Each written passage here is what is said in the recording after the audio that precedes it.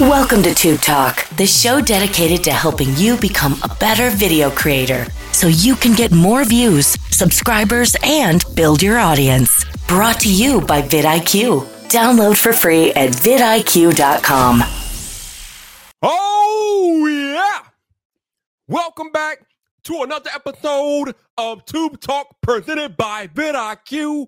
I am your host, Viper, the man about tech, executive producer of social media here at the IQ. And this podcast today will probably be the single most important episode of Tube Talk you will ever listen to.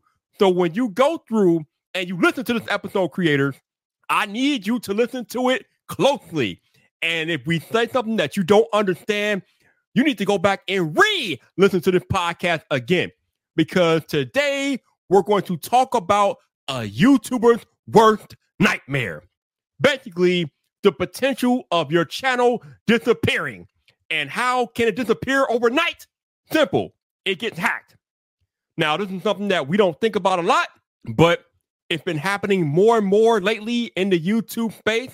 So I brought in a YouTube educator, YouTuber himself, cybersecurity expert. Our boy, Leron Segay, will be here in a moment to talk about how to protect your YouTube channel. This man is a bona fide expert. He just gave a talk at Vid Summit to this same effect, teaching creators how to protect their channel, and he was kind enough to come give me an hour of his time. Also, for added extra clarity, Leron does have a course for you to take to better learn how to protect your YouTube channel. So go down to the show notes, check out the link, and also if you are interested in taking the course, be sure to use the promo code vidIQ at checkout to save yourself 20%. Now, let's bring Leron in here and let's roll to the podcast. Welcome back to Tube Talk, presented by vidIQ. And this week's guest is no stranger to the podcast. Actually, I believe he used to actually host this podcast at one point in time. He is a YouTube strategist, cybersecurity expert, YouTube educator. Mr. Leron Segay is back in the building. Hey, Leron, how you doing, sir? How are you doing? So good to be back on Tube Talk. I kind of miss my old home. You're doing a fantastic job. Love everything that we're doing. Just spreading the love, spreading the message, and just helping creators as much as possible. That's what we're all about. Absolutely, man. And I'm so glad to have you back here. I know how busy you are these days. So thank you for taking the time, man. I appreciate you. Absolutely. So, Leron, me and you were recently down in Dallas, Texas for a little event called Vid Summit.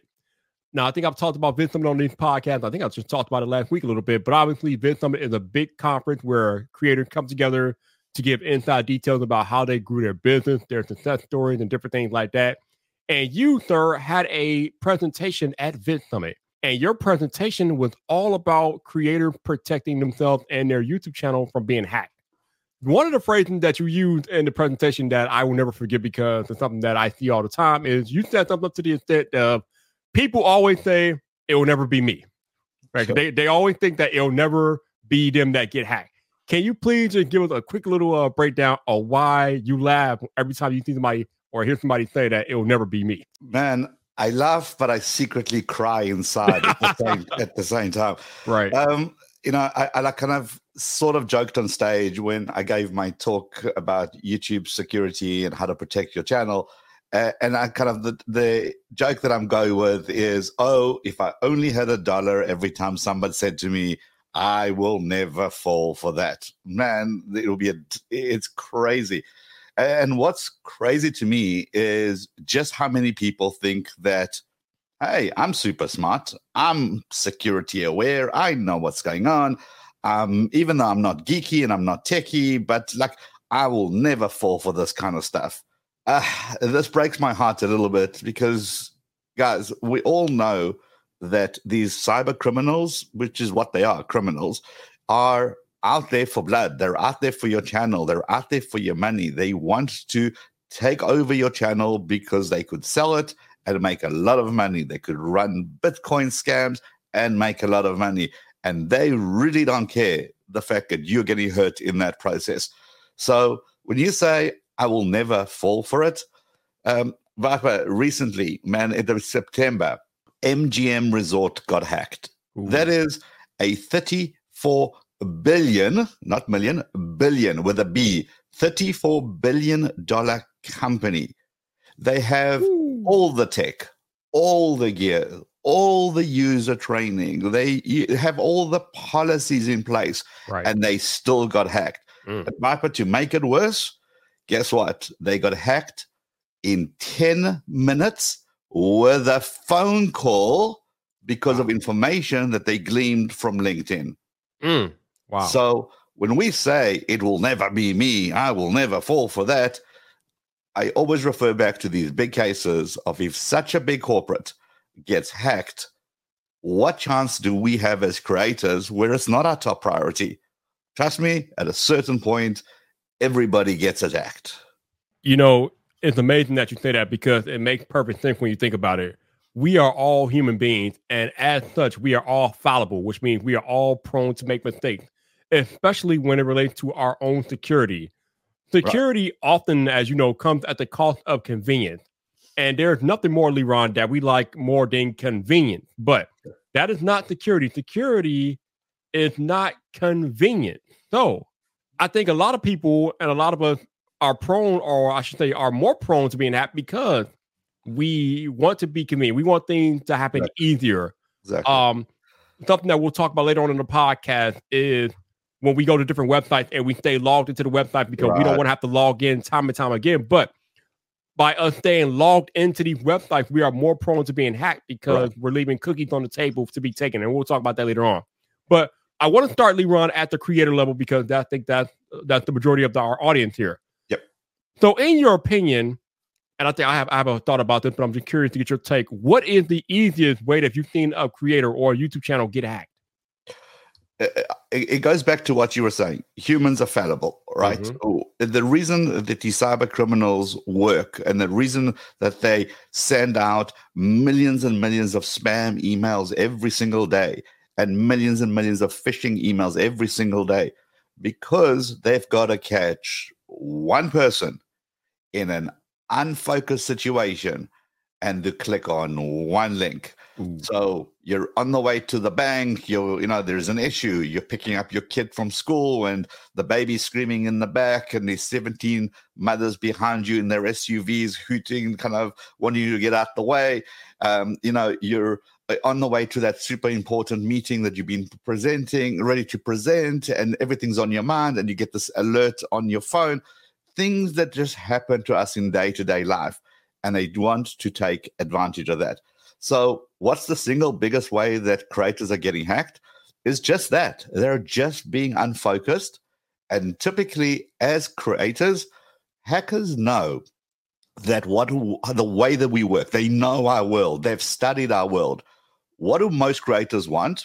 Is brand deals, right? We all want those lovely sponsorship deals, whether you're just starting out or whether you're an established creator. There's always that way that I want to work with my favorite brand. And they know this.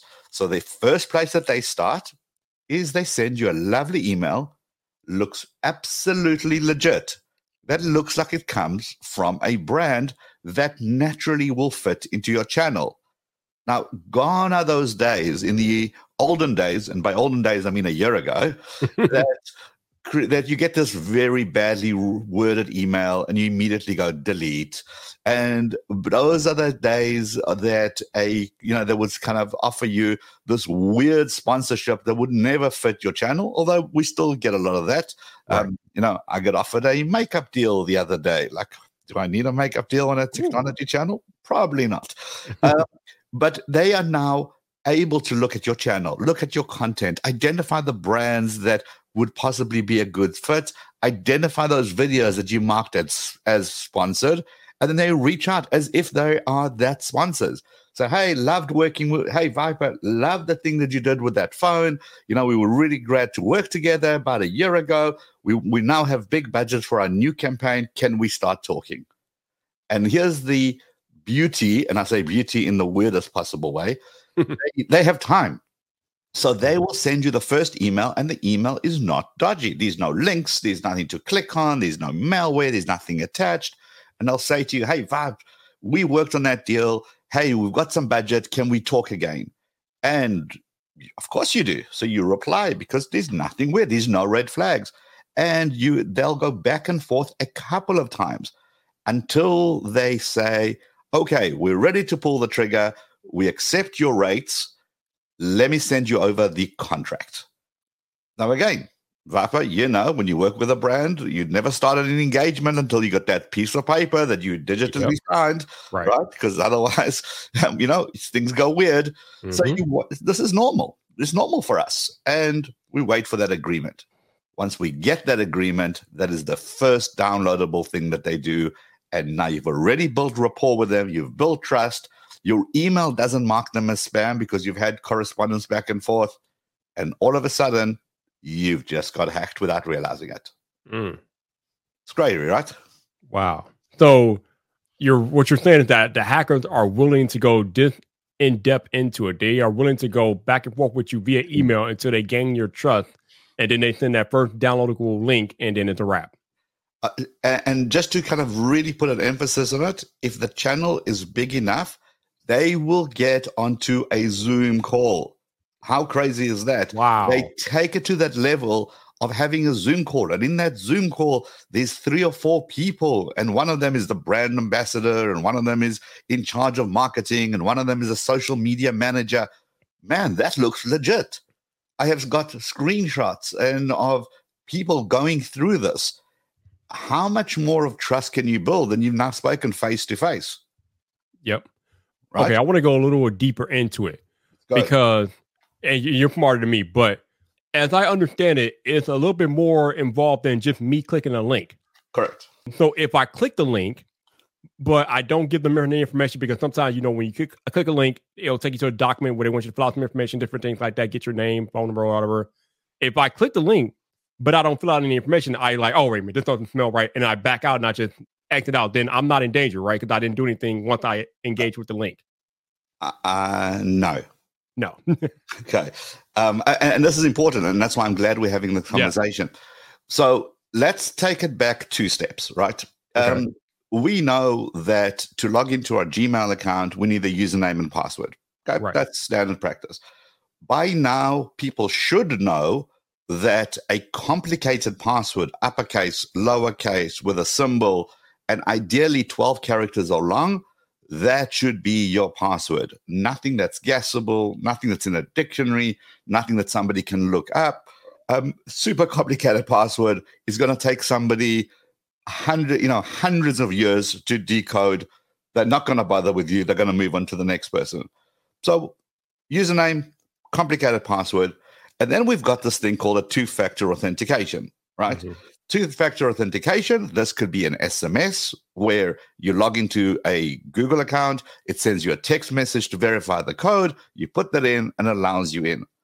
Or it sends you an email with a certain code, you put that in and it allows you to carry on and log into your account. That's dangerous.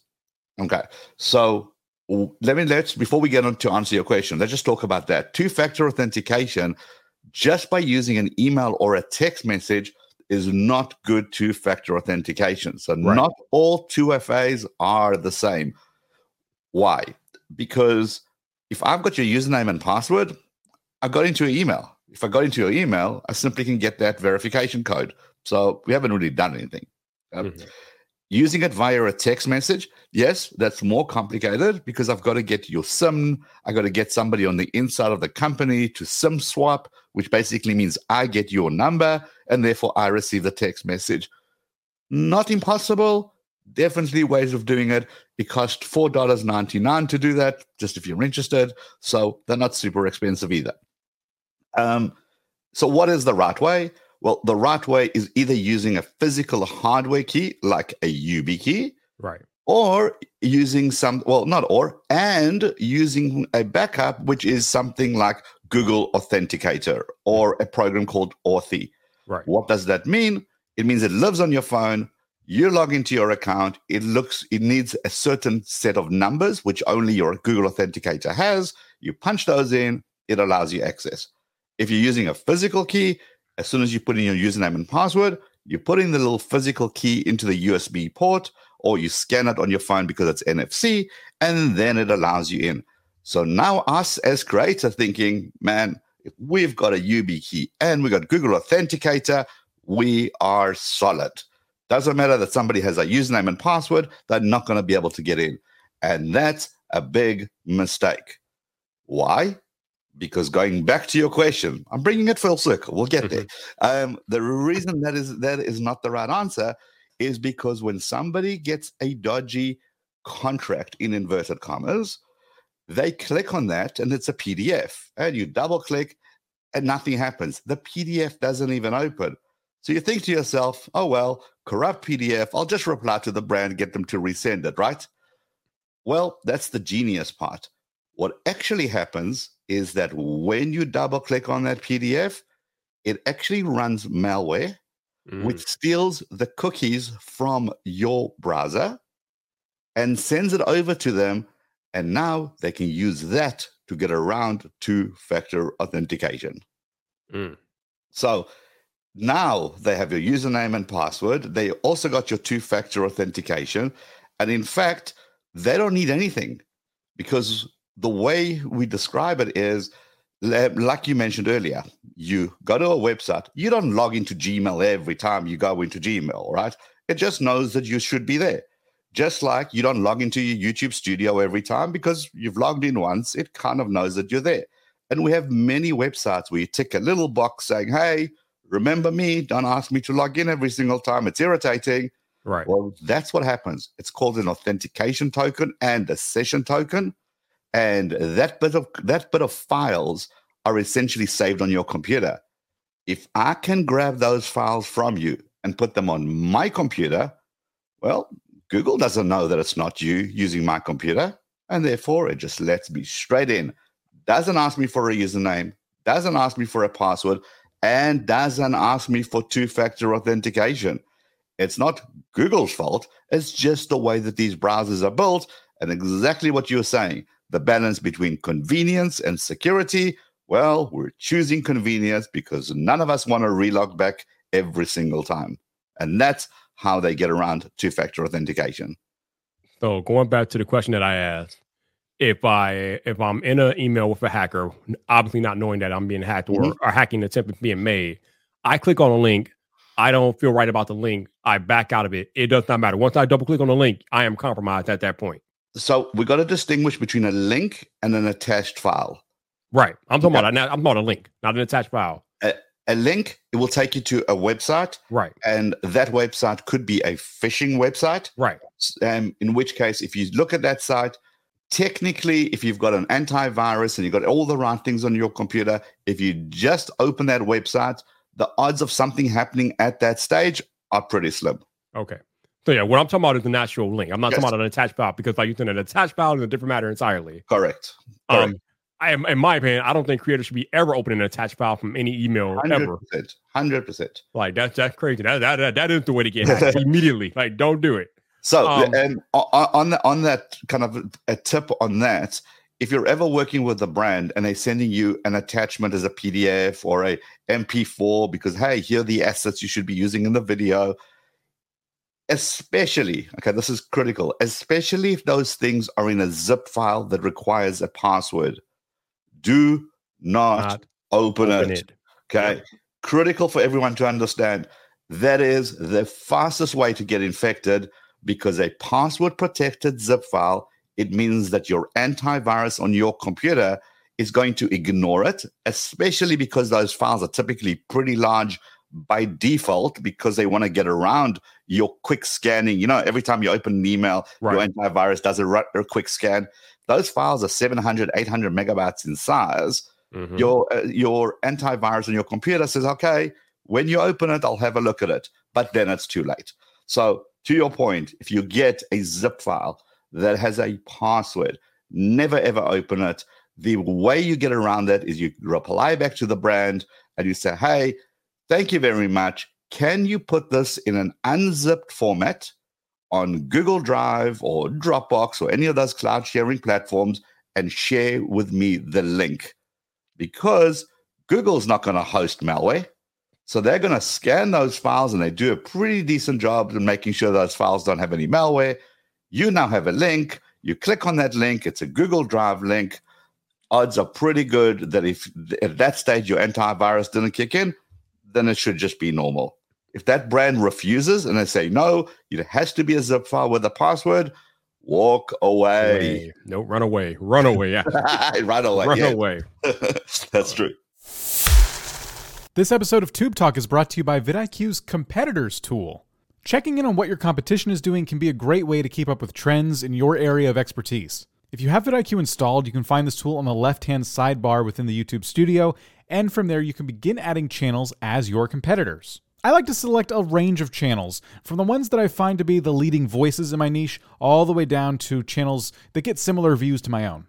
The way that this helps me personally is that I can start to actually detect patterns in the types of videos that my competitors are releasing, which helps me discover some fresh ideas that are already proven to be working. The vidIQ extension works in both Chrome and Firefox browsers, and you can download it for free at vidiq.com. All right, I want to go back to the email. Yes. Because a lot of times, Leron, I get emails, or I won't say a lot, but sometimes I get emails that look legit, but I've been in IT a while, so I'm kind of cautious as to the emails that I get. And I look at the email address, and it says such and such and such at .zz, and I delete it immediately. So what are other things that we can do as creators to just to check and make sure that the emails are above board?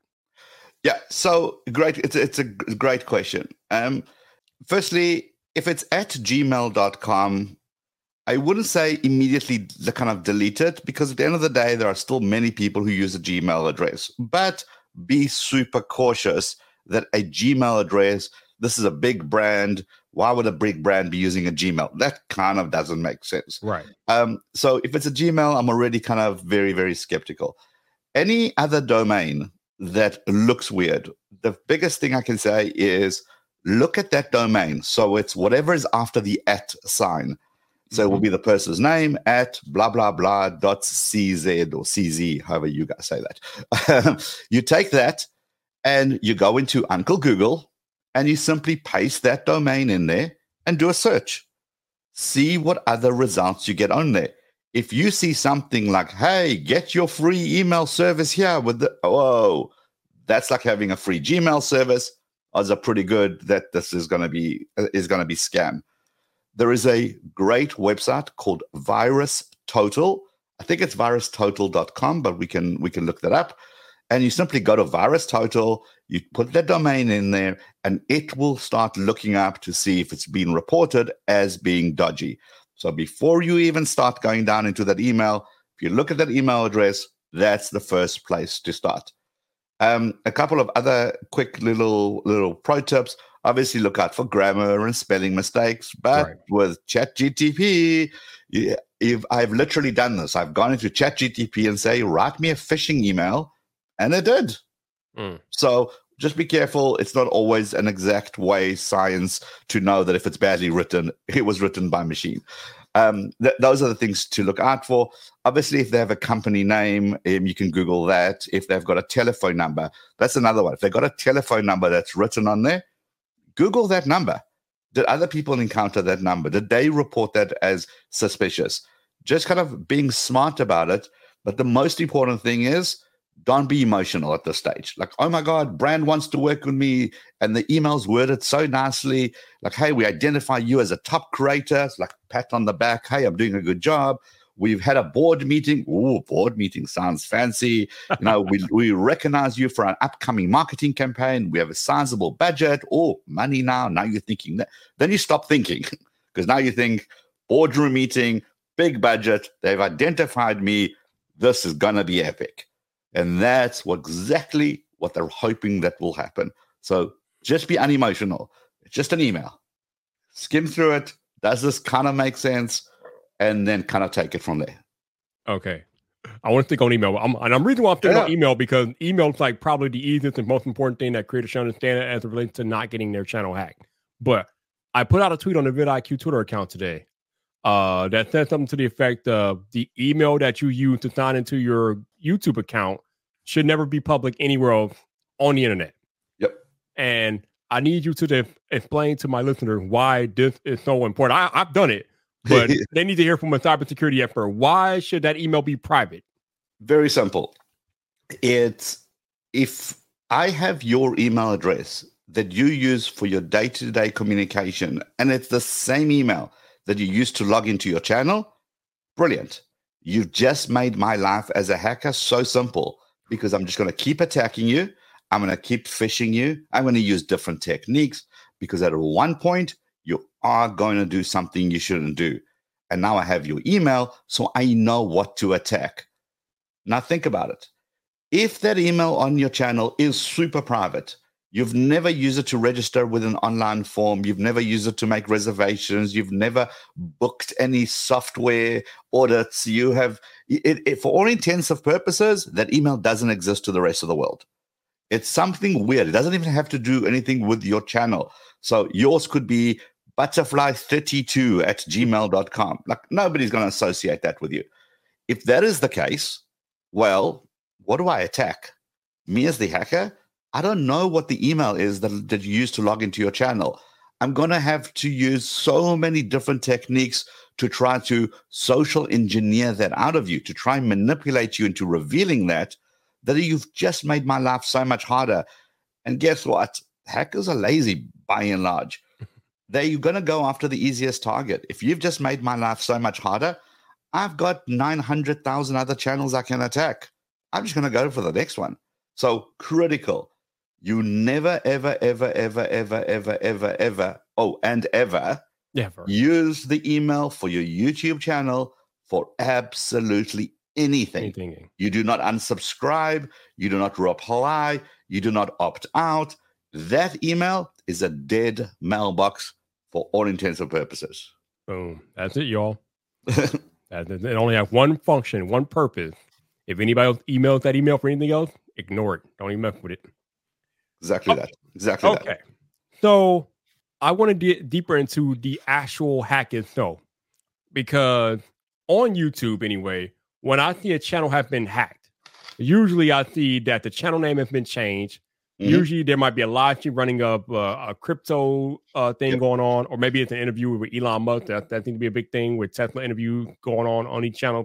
But can you please explain to our listeners, Leron, what else happens or could happen when your channel gets hacked? Because it's so much bigger than just your channel name changing and your video potentially being deleted and whatnot.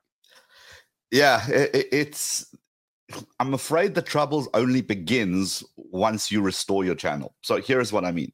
Yeah. To be clear, if you have a channel that got hacked, you reach out to YouTube and you prove to them that you're the channel owner, they will work with you to restore your channel. I have only seen in a handful of times where this doesn't happen. Right? YouTube wants to get your channel back to the rightful owner. They're going to kick the hackers out of your channel. That is not the problem. Here is the problem. The problem is what happens afterwards. Mm-hmm. So you've been grinding, you've been uploading, you've been watching vidIQ stuff, you've been analyzing your data, you've been doing everything you're supposed to grow your channel, and man, it's working. You're starting to make an income, or you're making a decent income. This is now your business. You're a YouTuber. You got a Vid Summit. You proudly wear the badge. You talk to everyone. This is the life. And just like that, it gets taken away from you. Because what happens is that after a channel gets hacked, YouTube will restore your channel. However, think about it. Now, all your videos that the hacker has made unlisted or private or deleted, and now YouTube has restored them. Even though you've got a whole bunch of subscribers, are they going to go back and rewatch those videos? Probably not. And now your real-time views that used to be a certain amount and it's really pumping out there just tanks, because now all that data is lost. All that momentum is lost. YouTube, I'm not going to say resets your channel, because that's a bit extreme, but I look at it as if you're relaunching a new channel just with a whole bunch of subscribers, and hopefully some of them have their notification. At Vid Summit, I actually showed a case study of somebody who had their channel hacked in December. It was a money spinner for them. A channel was heading to 1 million subscribers. They were at 880 odd 1,000 subscribers. and they were uploading. They were getting great engagement, great results. Their channel got hacked. Fast forward 10 months later, they've stopped uploading to YouTube because it was pointless.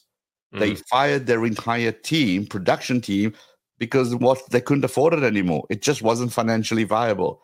Wow. So imagine this, Viper. You've been working all those years. It's right at the top. And now you have to restart again just because of something that happened. That is ridiculously scary, heart-wrenching. I know someone who's lost a house. I know people who had to fire their teams. I know someone who had to go get a quote-unquote real job because everything just stopped. And they weren't prepared, and they're not able to recover. They didn't have any other source of income because everything was reliant on their channel. And now, man, that's gone. That's ridiculous.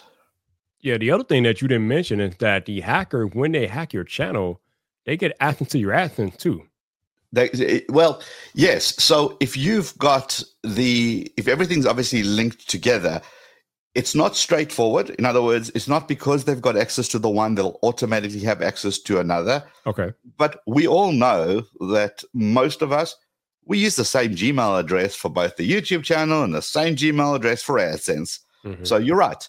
If they access the one, if you use the same username and password to get into the other, and you don't have two-factor authentication on, they'll simply rename that. They'll change the banking details. There's lots of ways for them to manipulate that.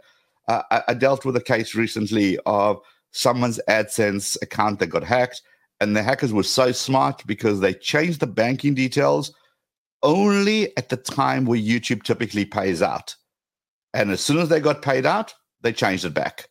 So for 2 or 3 months, this creator was going back and forth with YouTube saying, hey, I never got paid. And YouTube says, yes, you did. And eventually we kind of worked out that it was paid, but into the hacker's bank account. Ooh. The catch is YouTube's not going to go, oh, whoopsie, now let's reimburse you all those payments. That money is gone. Gone. Yep. Gone. It's, the reason I take security that serious, I mean, you and I have worked together many, many years. I used to deal with a lot of the creators and the strategy and the back end stuff. And I was actually horrified. It's not the creator's fault. I mean, us as creators, let's be honest, would rather spend a whole bunch of hours analyzing data, scripting new videos, going out there to shoot, edit. That's where our passion is. Our passion is not in the geek stuff. Right. We're never going to spend 4 hours analyzing the latest security vulnerability of the router. Like, it's not our thing. And the problem is, even the big creators, they feel the same passion for creating content as the new up-and-comers. They just want to make good content. So security, unfortunately, just goes way down that priority list.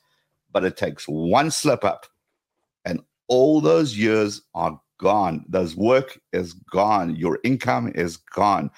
I'm not trying to sound alarmist. I have just dealt with so many cases where this has been the case, and in some cases, it's just unrecoverable.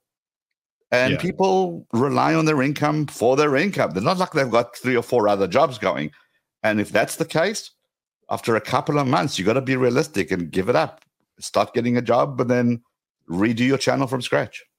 To Leron's point, some of the biggest entities out there have been hacked. He talked about MGN at the beginning of the podcast, but bringing it back to YouTube, some of my friends have been hacked. John Prosser from Front Page Tech channel got hacked a year ago. Linus Tech Tip just got hacked not long. That was the second time he got hacked. That wasn't even the first time he got hacked. He got hacked again. So if these bigger creators can get hacked, anybody can get hacked, which is why a podcast like this particular episode is so important to listen to, and maybe listen to more than once, so you can understand how to best protect yourself, because it's easier for you to be hacked than what you might think. And as Leron highlighted, these hackers have so many ways to get around security and 2FA and email that you got to be protective and take protective measures to make sure that you are safeguarding against getting hacked. So please listen to this podcast and listen to it again and again, just until you understand the basics of protecting yourself and your channel from being hacked. Yeah, and Viper, to the point is, I think the names that you've just mentioned, there are tech channels. Tech channels, yeah. There are geeks. Right. They love this stuff. And they still got hacked because it's not their fault. And I think that's important to mention, that for every one of those people that we know that got hacked, there are so many others that we just don't know about. People still feel ashamed. They think to themselves, I'm stupid. I clicked on that link. It's my fault. And that is absolutely not the case. These hackers are so smart and are so manipulative that they want to get around your defenses. And in most times, they're able to. But it's certainly not your fault. And we have to take steps to prevent this from happening, because it's just getting worse. It's not getting better. And YouTube is doing everything that it can, because it's given us two-factor authentication. But it's the same thing, Viper. If I drive, I don't know, let's name a car, a BMW, and I leave the keys to the car on the hood of the car, and somebody picks up the keys, unlocks the car, and drives away, it's not BMW's fault. It's me being careless, and therefore that's how they got in. Right. That is what's happening now. In all the cases that I've worked with, all the channels that I've worked with, I would say in 93% of those cases, it was just a setting. It was just an issue. It was something so simple to fix. And had they done this before, none of this trouble would have happened. But people wait till it's too late. It's not sexy. It's not how to get another 10,000 subscribers. So we tend to ignore this. But what's the point of building an entire empire for somebody to be able to literally push a button and get that taken away from us? It is super scary. Very. So now I want to talk about protecting yourself in public, because you did a very interesting experiment at VidSummit. Our boy Leron here walked around VidSummit with a particular backpack. So I want you to talk to us about what was in the backpack and what were the results of what you were carrying in your backpack at VidSummit. Man, that backpack just became a repellent. Every time somebody saw me with that backpack, they put their phones back in their rooms. It wasn't good for my social anxiety there. But that was exactly the point. And Viper, I keep going back to the whole "it will never happen to me" situation, right?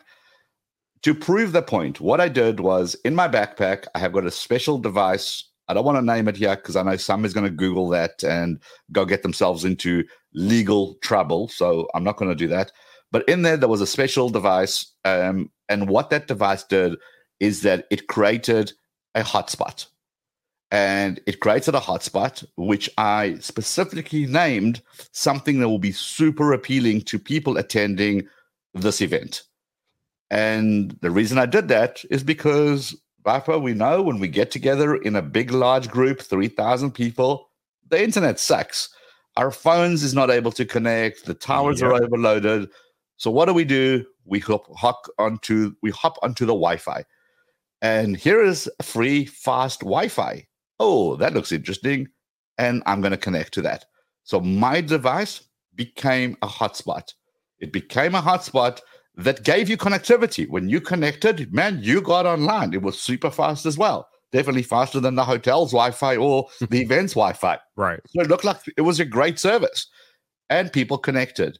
What they didn't know is because they connected to me and not to the event, I could now do something called a man-in-the-middle attack. That means I could, if I wanted to, for the record, I didn't, just want to put it out there, but if I wanted to, I could have run a whole bunch of programs to be able to see exactly what they're doing online. I could spy on their traffic. And even though we have this thing called SSL, you got the little padlock next to every website saying it's secure, I could fool any device that connects to my hotspot thinking they're on a secure website where in fact they're not. And therefore I would be able to see your username and password. And Viper, out of that, I was only walking around with this for maybe 2 hours or so, give or take. And out of those 2 hours, I had 110 YouTube creators connect to this dodgy hotspot. Wow. And they had no idea. That is the danger of it will not happen to me. You know, it's funny when you reached that part in your presentation and you told the room that you had 100 some odd people compromised already, they were like, we were all like, wow. I saw that. Yeah, it was a collective gasp in the room because there were probably people in that room who were compromised themselves. Phone switched off quicker than when you get into airplane mode on a plane. That's all I can say. All right, so this goes to what I was trying to get into when I say being out in public, and it's also kind of circles back to a YouTuber, because sometimes we're out in public with our phones and we might connect to a public hotspot, but you have to be very careful when you are trying to connect to a public hotspot. You need to make sure that you trust that hotspot or trust that Wi-Fi situation or whatever. Also, can you talk to us a little bit, Leron? Talk to us a little bit about VPNs and why VPN can kind of help protect. So a couple of things. Firstly, my little device, I could actually do something that will look at your phone and say, hey, what networks are you normally used to connect to? And get that information, which means I could name my device as Google Starbucks, LAX Airport, all the popular places where people tend to connect. So I've got a whole video on my channel which I show how I actually do that. When you leave home, switch off the Wi-Fi. There's no reason for that to be on. If your phone does something called auto connect, when you walk into home, it recognizes your home and now you're connected. That's great for home. But when you're out there and if the Wi-Fi is not secure, I could actually compromise your device. I could get you to connect to me. So switch your Wi-Fi off when you leave the house. No reason for it to be on.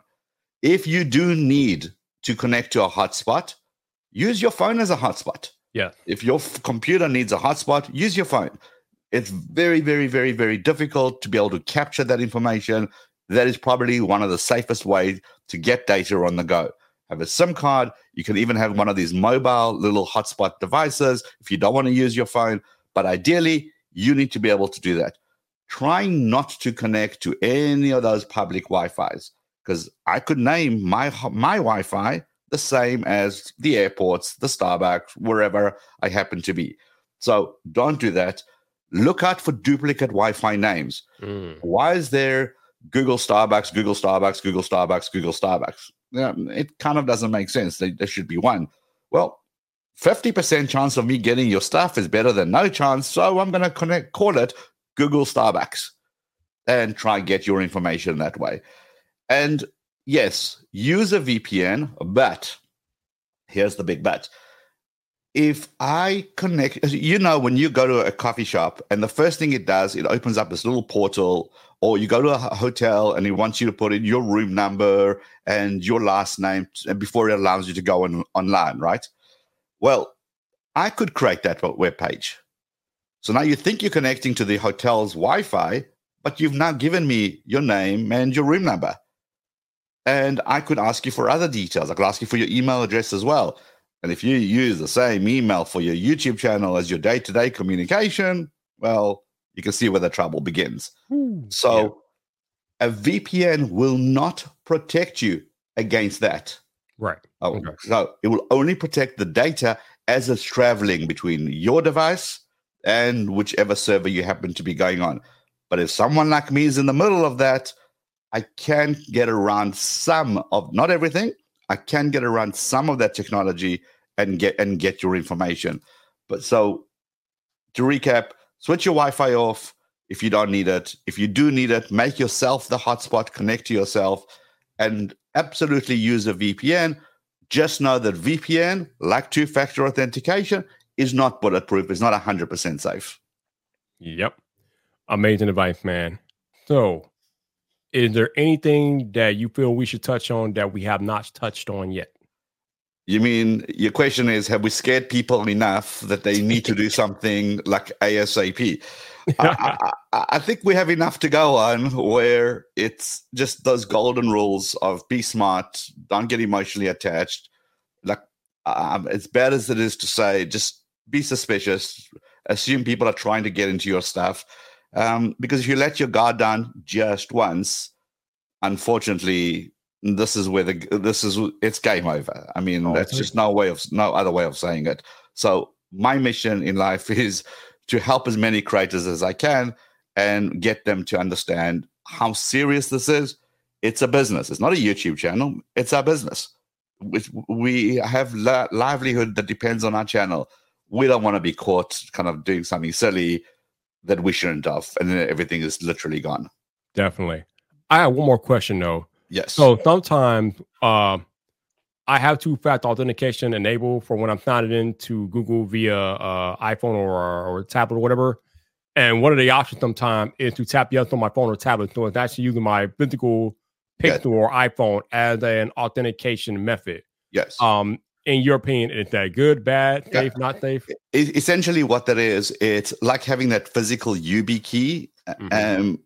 All that YubiKey is, it's a physical device that you need to have with you to confirm that you're allowed in.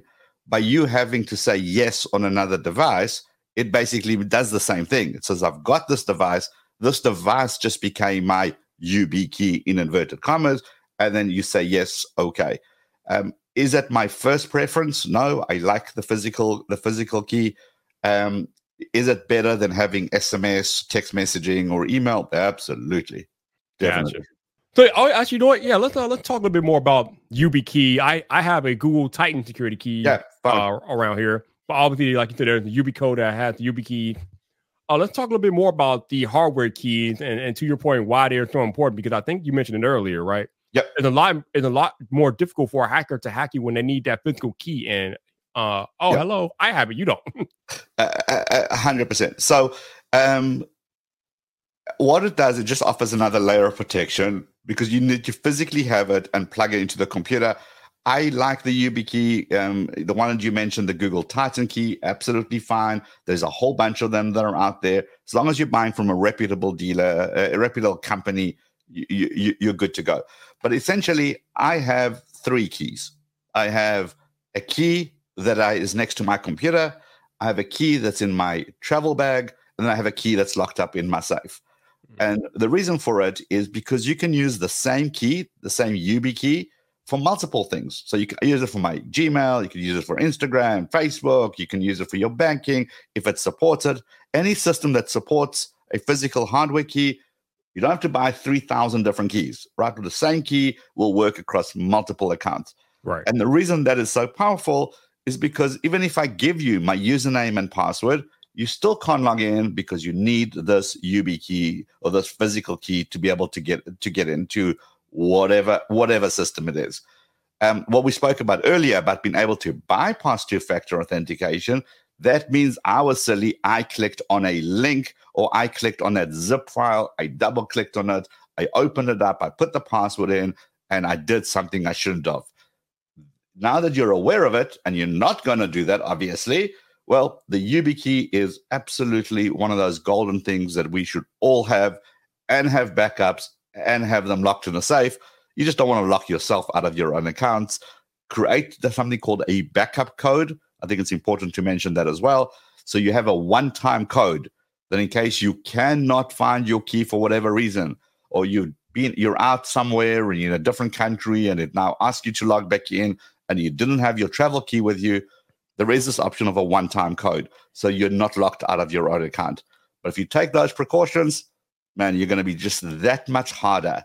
Not impossible, but that much harder that they're just going to skip you and just go to the next person.